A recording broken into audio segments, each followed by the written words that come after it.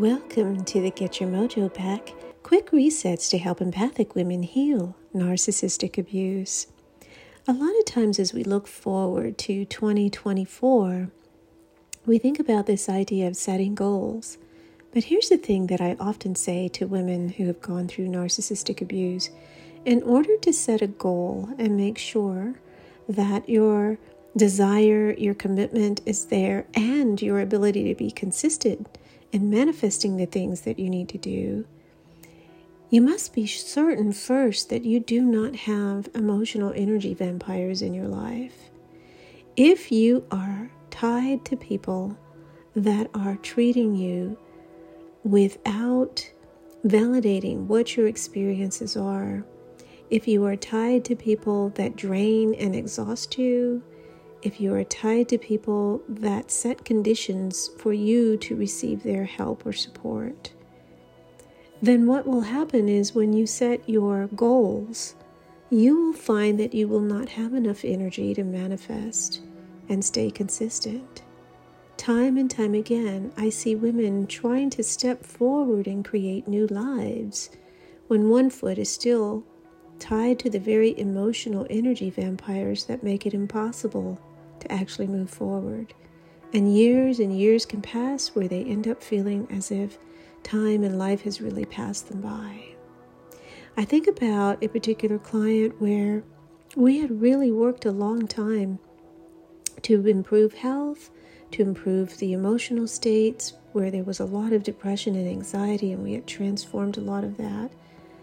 And we had worked to really settle and heal the soul and the spiritual pieces that had gotten damaged by narcissists. And just as she was beginning to break through, she allowed a family member who was a really large narcissist to move into her home out of this misplaced sense of family obligation. If you find that just as you're starting to move forward, you notice certain people tugging on your energy and attention, chances are that you need to do deeper work to really cut ties with these individuals without the guilt. Because that's something that they want us to feel is guilt when we start to pull back. And we owe it not only to ourselves to be able to reach forward, to set goals and manifest our dreams, but we owe it to the world, because the world needs your unique gifts. The world needs what your superpowers are. The world needs you, and you have a lot to give and to serve at the highest levels.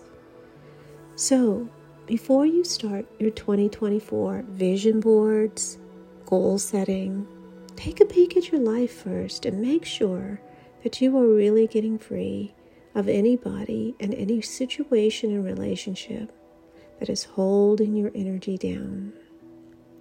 Now take that deeper breath and feel prepared and ready for your next activity. And don't forget, we have the 2024 year-long Get Your Mojo Back journey launching. If you want to be a part of a sisterhood of women that are working to really reclaim their deepest level of life, drop me a line at info@aikihealing.com, and I'm happy to share more about how you can join our beautiful herbal healing circle for 2024.